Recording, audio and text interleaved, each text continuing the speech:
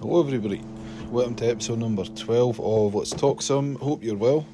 It's been great, it's been good again at the Let's Talk Some camp. A lot of cool stuff going on, a lot of cool chit chats. Had a great guest on this week, Sir Steve Timothy, better known to most of you as Farmer Michael. He's a comedian who's been doing the circuit for a long time, and one of his characters, certainly based on Farmer Michael, has caught on to people, especially during the pandemic, especially during a time when people were isolated and people were looking for something to kind of cheer them up. And what better than a stereotype Irish farmer? Certainly one that's angry and likes to kind of shoot the shit on many topics that we like to talk about. Many topics ranging from football to pretty much everything else. You'll get the gist of that when you listen to the show, but it was real great to have him on. It's good to hear we chat about comedy, about what goes into comedy, what goes into the preparation stages before shows, stuff like that. Also good to hear about the inspiring side of things, certainly based on a lot of traumatic events that's happened in his life, and how in the adversity of that he's been able to get to the other side and make a name for himself, not just in the comedy world but as an inspiring human being overall. And to see that he's using the platform that he's created for himself to help make a difference and help a lot of charities and help people overall. And his appearance on the Late Late Show is just an example of that. He's managed to get to a platform, promote his own life experience, promote what it's like to be in his shoes. And again, what I feel is that he's a very humble guy. He knows kind of the position that he's in just now, but he's very humble, down to earth, and he wants to make a difference, and he sees this as being an opportunity to make sure he's enjoying himself, having fun in the process, doing his craft, but at the same time trying to put a lot of campaigns in a lot of areas which may not be addressed as much onto a pedestal, just so there's more eyes and more attention on them. So it was really good. Perhaps one of the most inspiring people I've ever spoken to, and I hope that you get a chance to check out the show and you'll be able to hear it yourself. Also check out Steve Timothy's links on Instagram and Facebook and his YouTube page. You can see all the sketches that he's done over the last couple of years. If you're an Everton fan, you'll love it. If you're a Liverpool fan, you'll love it. Scottish, English, everybody loves him. He's a really good guy, and check out the show and subscribe and leave a review as well if you like what you hear. But most importantly, check out the guy's show. He's brilliant. Thanks again and enjoy episode 12.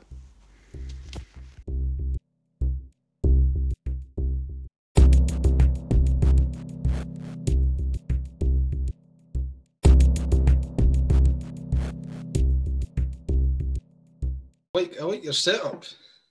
Yeah, it's just my car. Yeah, my man, damage. It's the best thing for it because it's soundproof. You know what I mean? So perfect studio.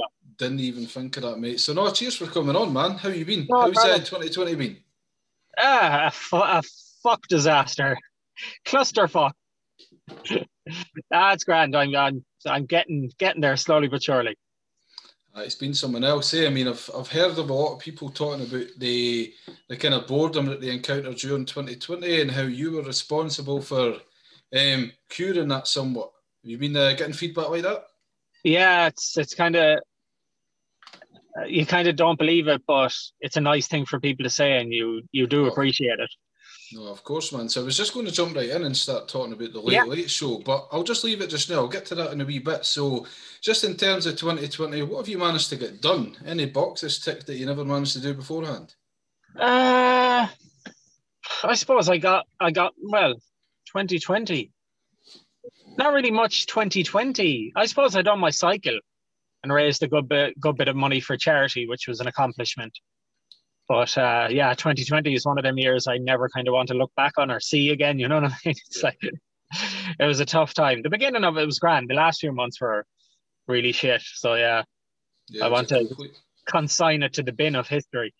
Yeah, man, it was a complete change. I mean, even the first wave of lockdown was interesting, and then suddenly there was kind of a contrast. It was good at first, maybe a buzz, if you will, in terms of like it was like holiday, was it?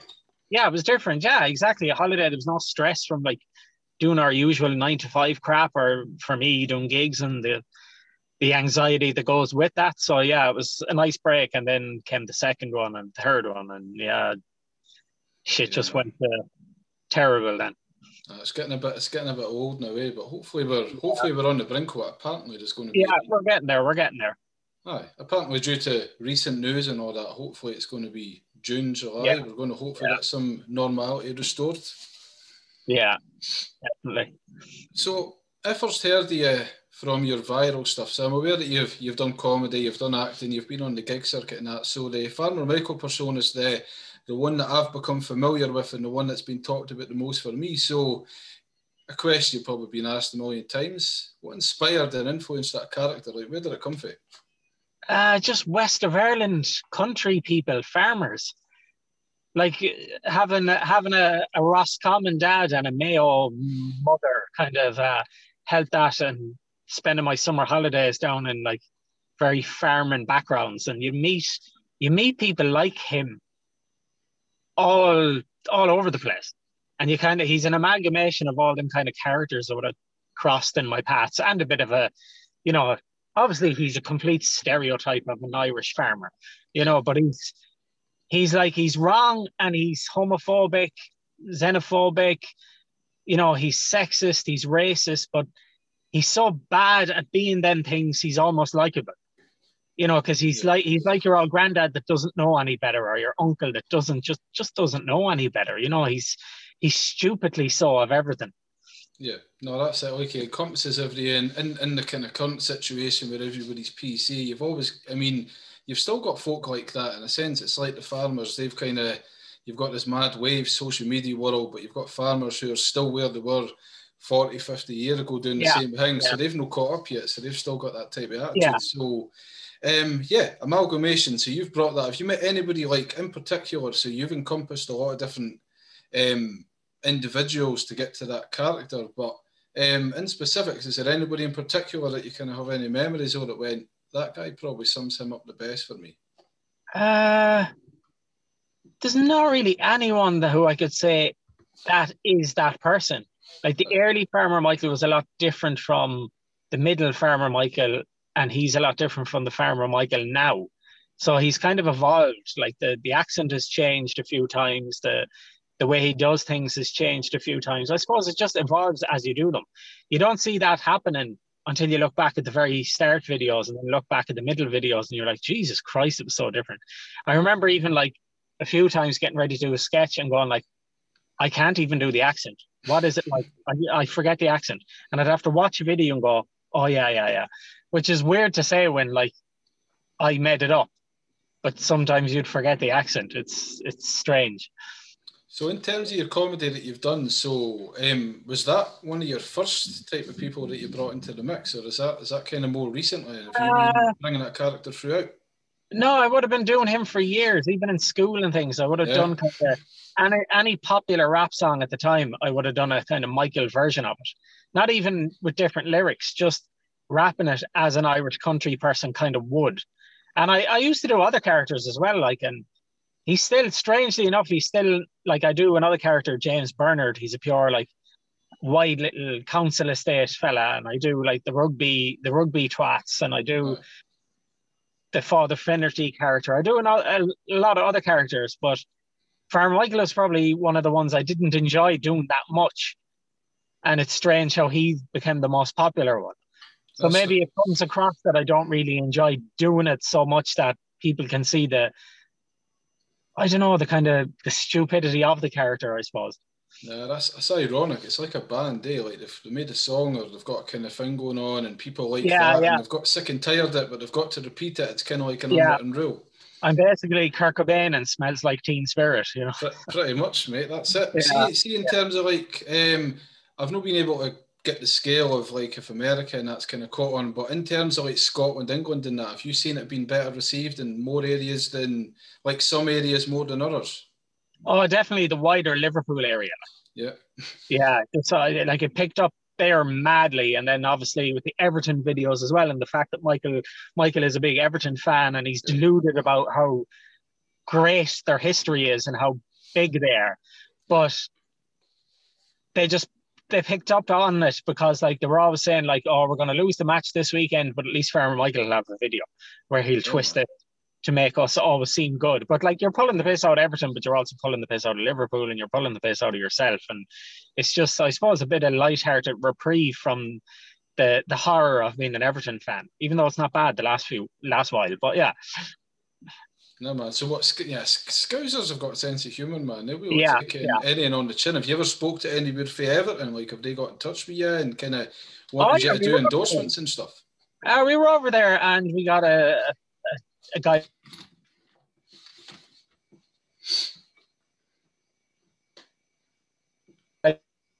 Tour of the thing. We got a tour of the People's Place, and kind of we met a lot of the players and everything. So that was incredible. What's your stance on Wayne Rooney then? Like, if he going and then coming back, what's he like? Is he still hailed a big hero? Of course he is. In Michael's mind, he's just brilliant. Yeah. You know what I mean? Me personally, obviously, you were a bit let down. I remember when he first burst on the scene and everyone was there. This fella's Irish, like this fella's Irish ancestry, Irish parents. You know what I mean? He will declare for Ireland, and then he didn't. Yeah. But that, strangely enough, that was the first video I done around Everton and Wayne Rooney. I was convinced Wayne Rooney was an Irish player, and that's how that whole thing came about, and we went viral on Twitter and like Liverpool, and yeah, then it was like, yeah, this is kind of, we'll keep going with this. No, man, it's definitely caught on. See, in terms of Irish comedy, like what kind of comedy? So for me, I mean, probably stereotypical. I mean, I wasn't a big fan of Mrs. Brown's Boys, but Father Ted was just someone that struck a chord with me forever, man. That's someone that probably always goes down as my most favourite. Did you watch a lot of Father Ted? Did that inspire you? Of course, yeah, definitely. Father Ted is massive inspiration. It's just, obviously, with what I do and playing characters in sketch comedy, I wouldn't really consider myself a traditional stand-up as such, because I portray a character. But like that, and there's two lads as well from Ireland back in the 80s and 90s that were called Unbelievables. And they really kind of done that as well, because we were never used to seeing kind of Irish sitcoms. Yeah. You know, it's like when I grew up, you always had the usual ones, Fawlty Towers and shit, and you could relate to the English characters somewhat, but you'd never see those people. With Father Ted and Unbelievables, you were actually seeing these characters. Oh, that's like your man down the road. That's like Mary up the road. You know, you were seeing your own people. So I've kind of brought it home. Nah, that's the way it comes across. Did you ever visit Craggy Island at all? Have you ever been? No. I visited the house. It's down in Clare. All right. And your man comes out and he goes, Jesus, it's yourself, huh? So that was kind of weird. So what's it like touring, like, as a comedian? I mean, I've done very small music-based things and gigs and that's a lot of pressure. What's it like as a comedian? Is there a kind of high pedestal and pressure? Just the same really, yeah. Pressure, and obviously I suffer bad with panic attacks, so heightened anxiety and trying to, like, you know, in the back of your mind, everything's going to mess up and you're responsible for it. And it's not only you worrying about your own set, you're worrying about your support act and your MC and everything that goes along with it, because, you know, my name is on it. So it's always going to come back on you negatively if something does go wrong. So you're worried about that, like, big time. See, I never thought of it like that. Like, I thought, like, when you've got somebody, if you've got your name on the marquee or your name in lights in terms of being the kind of headline act, I thought that if you're at the top of the kind of the chain in terms of performance, that you don't need to worry about that. That's just going to be everybody else has got somebody working under that kind of echelon and that. So you've got to worry about all that. That's a unique perspective. I never ever seen it like that. Yeah, because I'm a control freak, so I set up the tours myself and stuff. So I'm kind of always on top of it, and I'm always the one putting up posts or boosting it or checking ticket sales and worrying about that. So yeah, I'm just kind of like, in my Irish tours, we have a tour promoter who does all that. But in the UK tours, I tend to do it myself, and probably shouldn't, because it just puts more stress on you. But you like to keep on top of things. Yeah, I'm like that with everything. perhaps in ways that could sometimes suck the fun out of stuff if you're just coming too obsessed. You didn't sit back enough to kind of enjoy it. Are you a big fan of the process, the creation process and the final product then? Would you say you like that? Oh yeah, definitely. Yeah. Me too. Like there's no better feeling than when you have your set done and you have the gig finished and meeting people out after. Like the panic is gone then because you've done it. It's done, and people are happy, and there's a good feeling in that. But there's also the counter to that as well. You come off the stage and go, "Damn it, why didn't I remember that piece or I messed up that piece?" You'd be kind of angry at yourself, but the show is so scripted to be chaotic that the crowd don't really notice that. And when you mess up, they think it's perfect and they'll laugh anyway. So you always have that like get out clause if you make a balls of it. No, you never really hear about that aspect of it. What do you do? So anxiety, panic attacks, what do you do to kind of cope with that before you go on? Have you got any rituals or anything that you kind of cling to kind of keep yourself afloat all the way through? Just trying to like control my breathing, even though that's a safety behavior and it makes it worse. Yeah. But sometimes I mightn't go into the green room, so everyone else will be up in the green room when I just sit in the car and try my best to like be calm and stop my legs shaking and just using every bit of brain power I have not to completely freak out. Yeah, that's kind of cool, man. It's a sad kind of life in a way. Like. What was that? It's a sad kind of life in a way. Well, in kind of terms of loneliness, where despite you kind of being there, people are there to see you and stuff, there's a lot of kind of isolated parts of it where you've got to do a lot of your own kind of stuff just to get to that big stage. Yeah, definitely. Like I suppose like there's a big, huge crowd out there waiting for you. Yeah. And everyone's drinking tea up in the green room and I'm sitting down in the car contemplating ringing an ambulance. It's a kind of weird kind of image. Even thinking about it kind of doesn't, it feels sad, like, and it kind of is sad in a way. I should be enjoying it. There's a crowd there to see me, but with panic disorder you don't see it that way.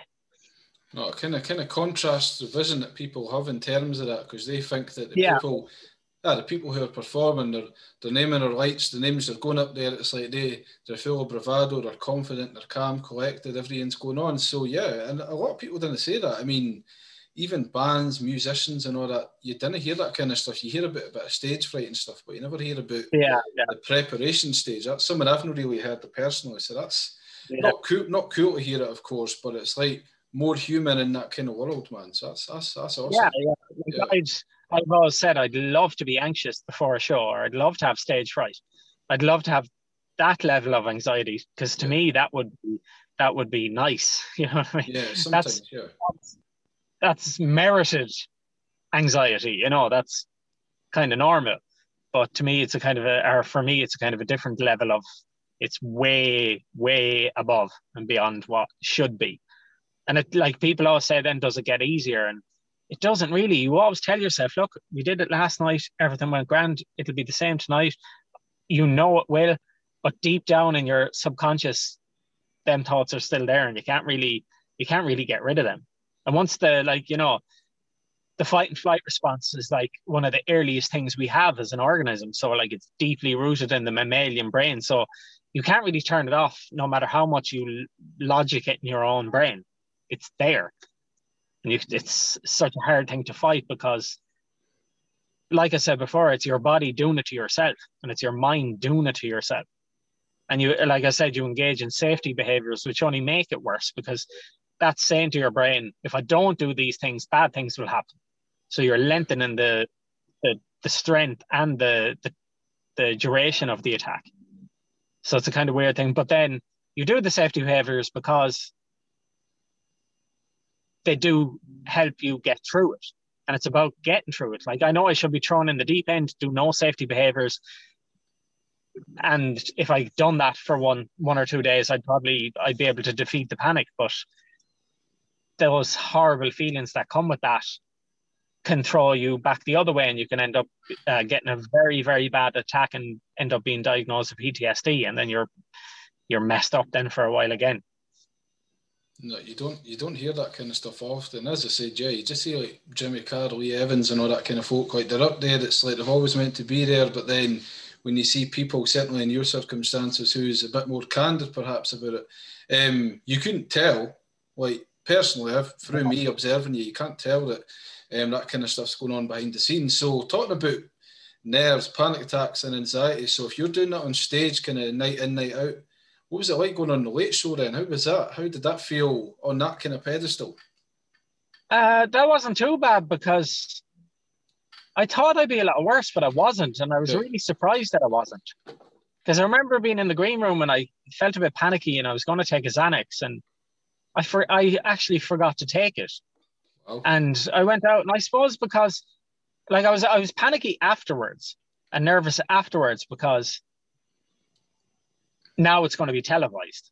Yeah. And I'm going to have to deal with the fallback with the instant nature of the world these days. You get feedback immediately on Instagram, Twitter, and Facebook. The people are going to be writing about it, and people are going to be saying things. Edit it. Yeah, it's out there. It's a thing I like. I mentioned my crash a lot of times. I mentioned my disability a lot of times, but it was one of those things I wanted to kind of keep hidden. Like even my disability at the beginning, I hid that. I wouldn't let anyone, like I was mortified if someone seen me in a wheelchair, or I'd even move my crutches out of the way in the car so no one would see them. But after a while, I just like, fuck that, it's me. But I suppose coming out on national TV to the biggest audience in Ireland about kind of my issues and the accident and John's death and stuff, it was kind of, I was shitting myself. Like I was shitting myself because I thought I'd be attacked and stuff. And I kind of knew in my head, like I was ready for it because I'd kind of mentally prepared myself for the onslaught, but it never came. And it was very strange that it didn't come. I was expecting it. And it like the vast majority of things were just nice things and really nice things. And I was like, this is strange. And then I kind of felt like, why am I getting all the kudos for being, oh, he's a hero and he's so brave and shit? And I'm thinking like, I'm not a fucking hero. I might be, I'm stupid. I'm an idiot. I'm not a hero. You're not a hero for doing something like that and talking about it. So I kind of felt like the kudos was unmerited. And so I had kind of conflicting emotions about that as well. So. And was that the first Jesus, time... I sound like a right mess.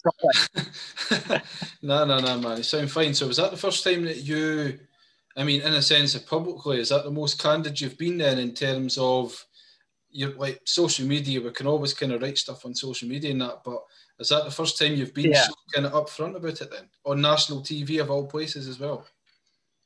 Yeah, definitely. Well, I said like, once they got in touch with me and said they'd like to have me on talking about it, the first thing I said is like, as we were talking with the producer and she was saying like, maybe not use this term or that term. And I was there, look, I always speak about it on Facebook and stuff very raw and emotive.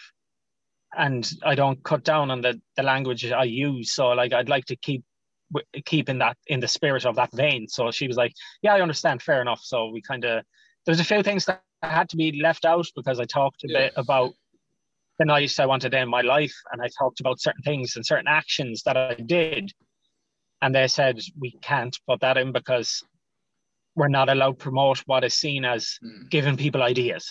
So I talked about, like, I went to the pier and I was looking at certain things in the pier and mathematically calculating what speed I'd need to break through the barrier to get into the water and stuff like that. And they said they couldn't put that in. And of course, that's obviously that's their terms and conditions or whatever. So they left that bit out, but everything else was left in. And I just wanted it to be, the last thing I wanted to come across was insincere or that I wasn't apologetic. Yeah. And that was the fear that people might take me up the wrong way, or I didn't want to be seen as glorifying it. And I just wanted to be brutally honest. And I think it came across that way, and I hope it came across that way. So.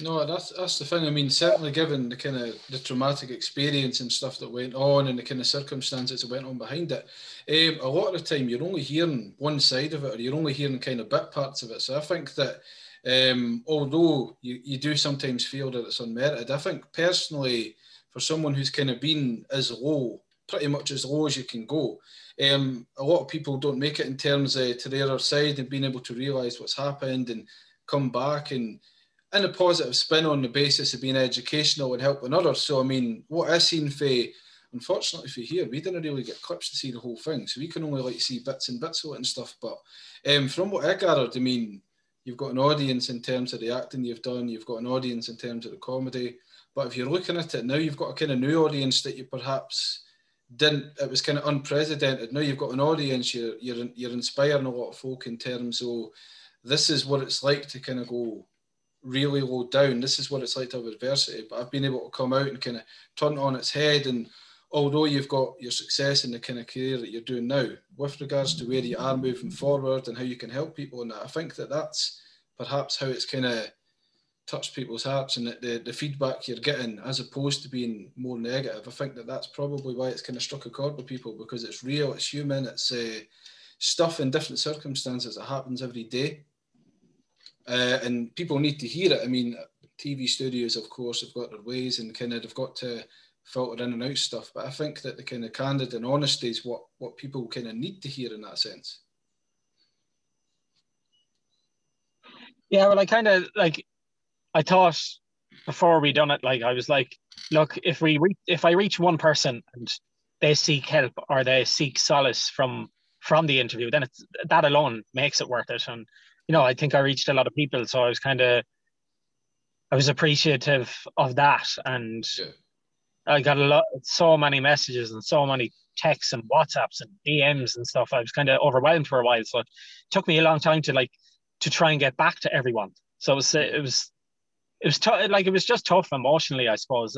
Like being on the Late Late Show and then the following Wednesday having the documentary on, it was kind of a very, very roller coaster of emotions over 5 days that I kind of needed to just go like, you know, Jesus, you know. So I'm happy I did it. Of course, I'm happy I did it. So I just hope people kind of, as you said, I might have gained a bit of fans for my candor, and kind of maybe people might see that I'm not just a shouty fella in the car, and that there's a bit more to me, that I am human.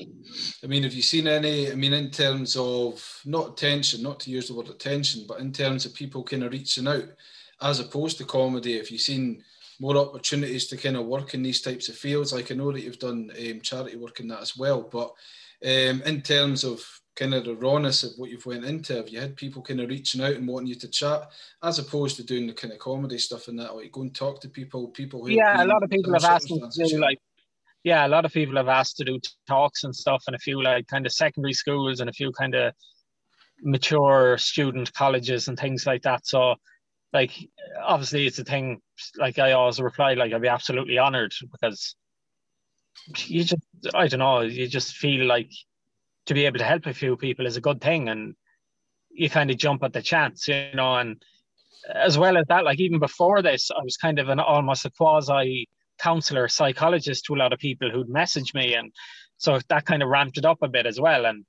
like my own counselor was saying, you shouldn't get involved in that because it might hurt you, but I feel like I'm helping people and it makes me feel better about myself. I know, you know, it's hard to kind of, when you're suffering yourself, to take on other people's problems, but I don't really see it as that. I see it as helping people, and there's no greater feeling than knowing you've helped some.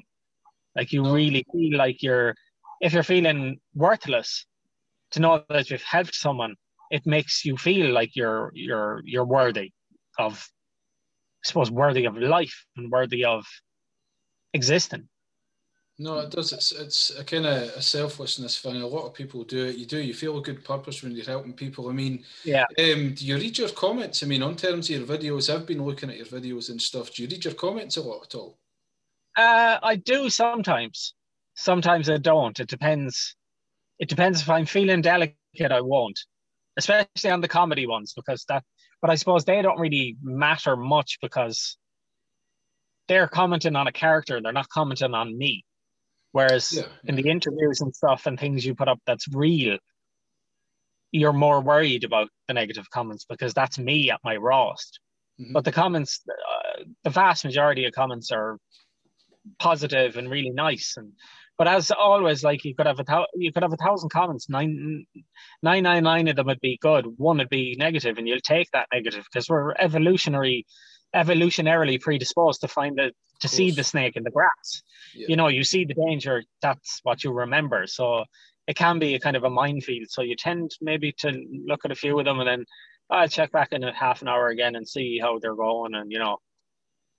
No, I mean, I've watched your videos in terms of the character.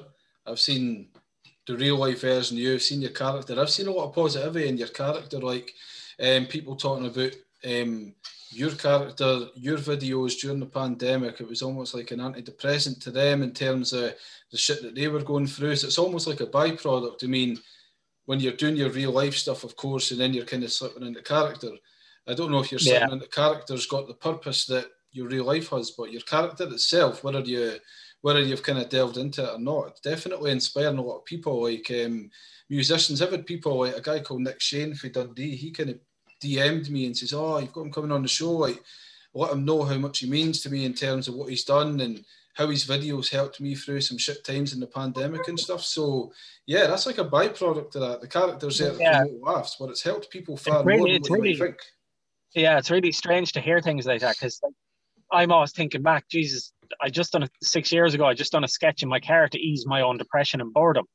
So it's very strange how it's came full circle, and it's you know, it's actually helping people. And I've got messages from like people who have lost kids saying like that I watch the videos now because I used to watch them with my daughter and stuff. And you're there, you're like blown away. It's almost like a kind of a like, Jesus Christ, you are making a difference kind of thing, you know. And you don't really think that when you're just doing comedy, that you can actually make a difference in someone's life, or that a video or just the comedy in general could actually stop someone taking their own life. And it's weird to think, I suppose it's weird to think that a few just messing around sketches have that power.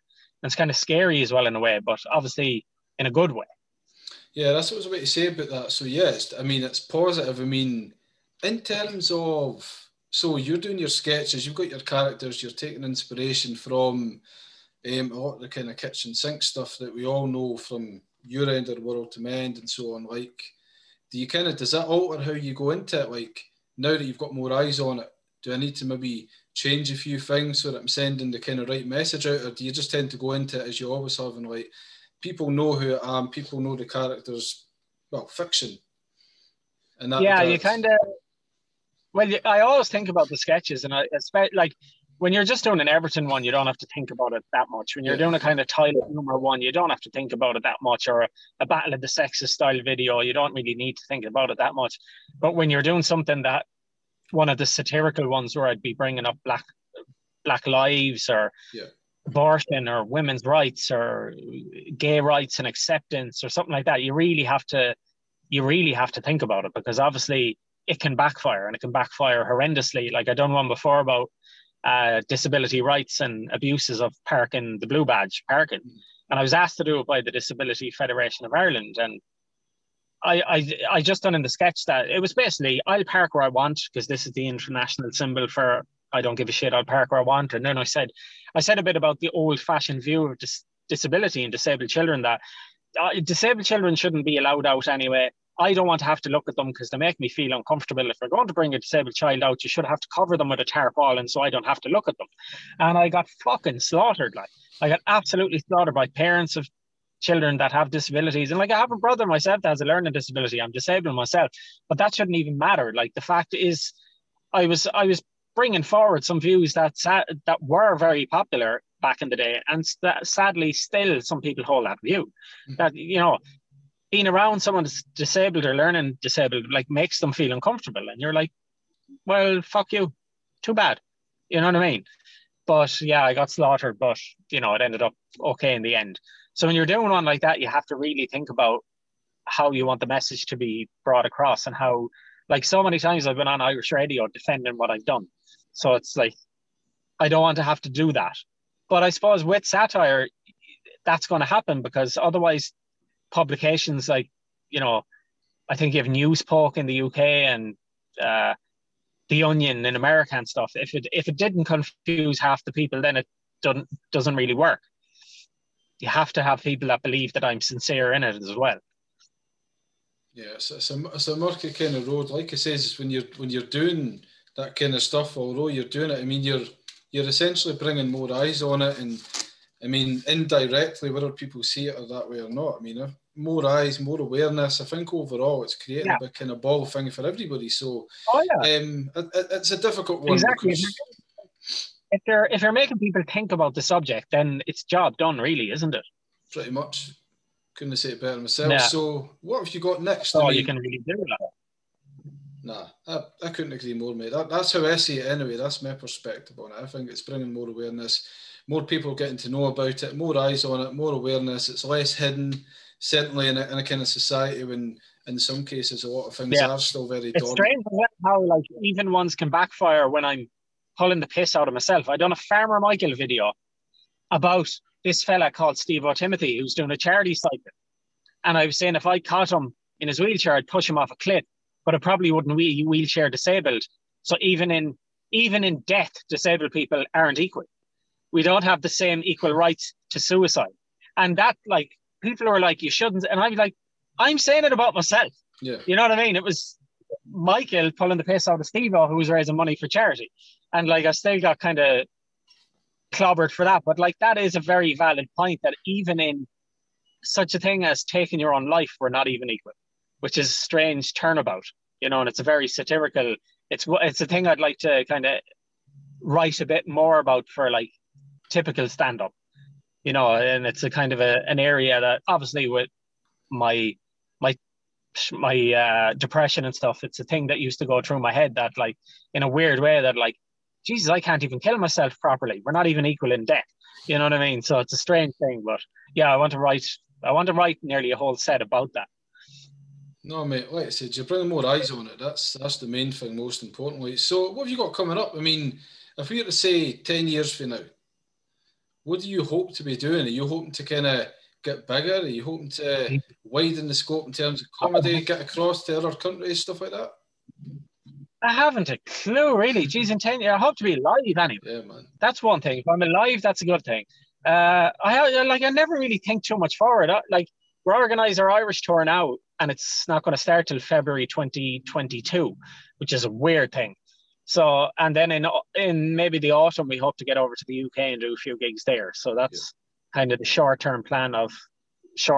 long-term plan of gigs and stuff. Video-wise, I don't know. I suppose it really depends. Like every few months you go, like, people are sick of it now. I really shouldn't be doing it. And then you do a video and you reach a whole new audience, and then you realize that that's all new to them now. So they want to see more. Yeah. So you kind of keep doing it, and you don't know, should I just stop or should I, like, I've been reintroducing some of the earlier characters, other characters I've done before as well, and trying to like reintroduce them. And then people kind of like, they just want Farmer Michael. Then you do Farmer Michael and they go, you need to freshen it up and do something new. So you're like, nah, you know what I mean? What the hell do you want from me? So I suppose you just keep plodding along and wait for a topical thing that kind of tickles my fancy and do a sketch on it, and that's all you can do. And obviously everything gives you endless comedy material. So do that, man. No, you should keep doing it, man. I mean, I think a lot of people, certainly for the feedback I've had, to see the response you've been getting, and you should definitely keep at it. Have you ever had any plans like going to America? What do you think the American audience would be like? Well, on YouTube, like, Americans would be our top kind of geographical area and my subscribers. Awesome. So we know people watch it over there and we know people get it. So it'd be a thing I'd like to do, but I'm very panicky about flying. I'm even panicky about going abroad. Like, even going over to England, I have to take the ferry with the car. Really? I even feel like I'll be in a heightened state of anxiety for the week or the 2 weeks that I'm over there until I come home again. But you're kind of like, look, it has to be done. And obviously with YouTube, a lot of my videos are unmonetized, and you make damn all from YouTube anyway. So like, your bread and butter is touring and doing gigs. Yeah. So you kind of have to just, I suppose, swallow that fear and get on and do it and get home again. So yeah, it's a weird kind of existence, but it has to be done. And like, I'd like to be in the position where you wouldn't have to do live shows, but then you'd miss the actual meeting people and, you know, the meet and greets afterwards and that nice feeling of accomplishment of having doing a gig. So it's addictive at the same time that it's my biggest fear. No, I think so. Do you remain optimistic? Do you think it's going to go ahead then? Like these dates? Do you think it's going to happen? I'd say so, yeah. I'd say, like, by August, September, I'd say it'd be okay. It'd be safe enough to start planning to do more shows again in the UK. I'd say it'd be all right. So hopefully, fingers crossed. No, I'm praying for it, man. I'm just kind of getting to Yeah. my wit's end about it now, man. But no, I hope so. Where could people find your stuff? So I found you on YouTube, I found you on Google and everything. Where could people who have heard you and people who have not heard you, where could we find the best stuff? Usually like Facebook and YouTube at Sir Steve O'Timothy. I can find it on everything at that handle. So that's, or just Google Farmer Michael and everything will come up as well. So it's all there. You'll find me. You'll find a lot of crap about me too, but that's Google, isn't it? Oh man, I really appreciate you coming on.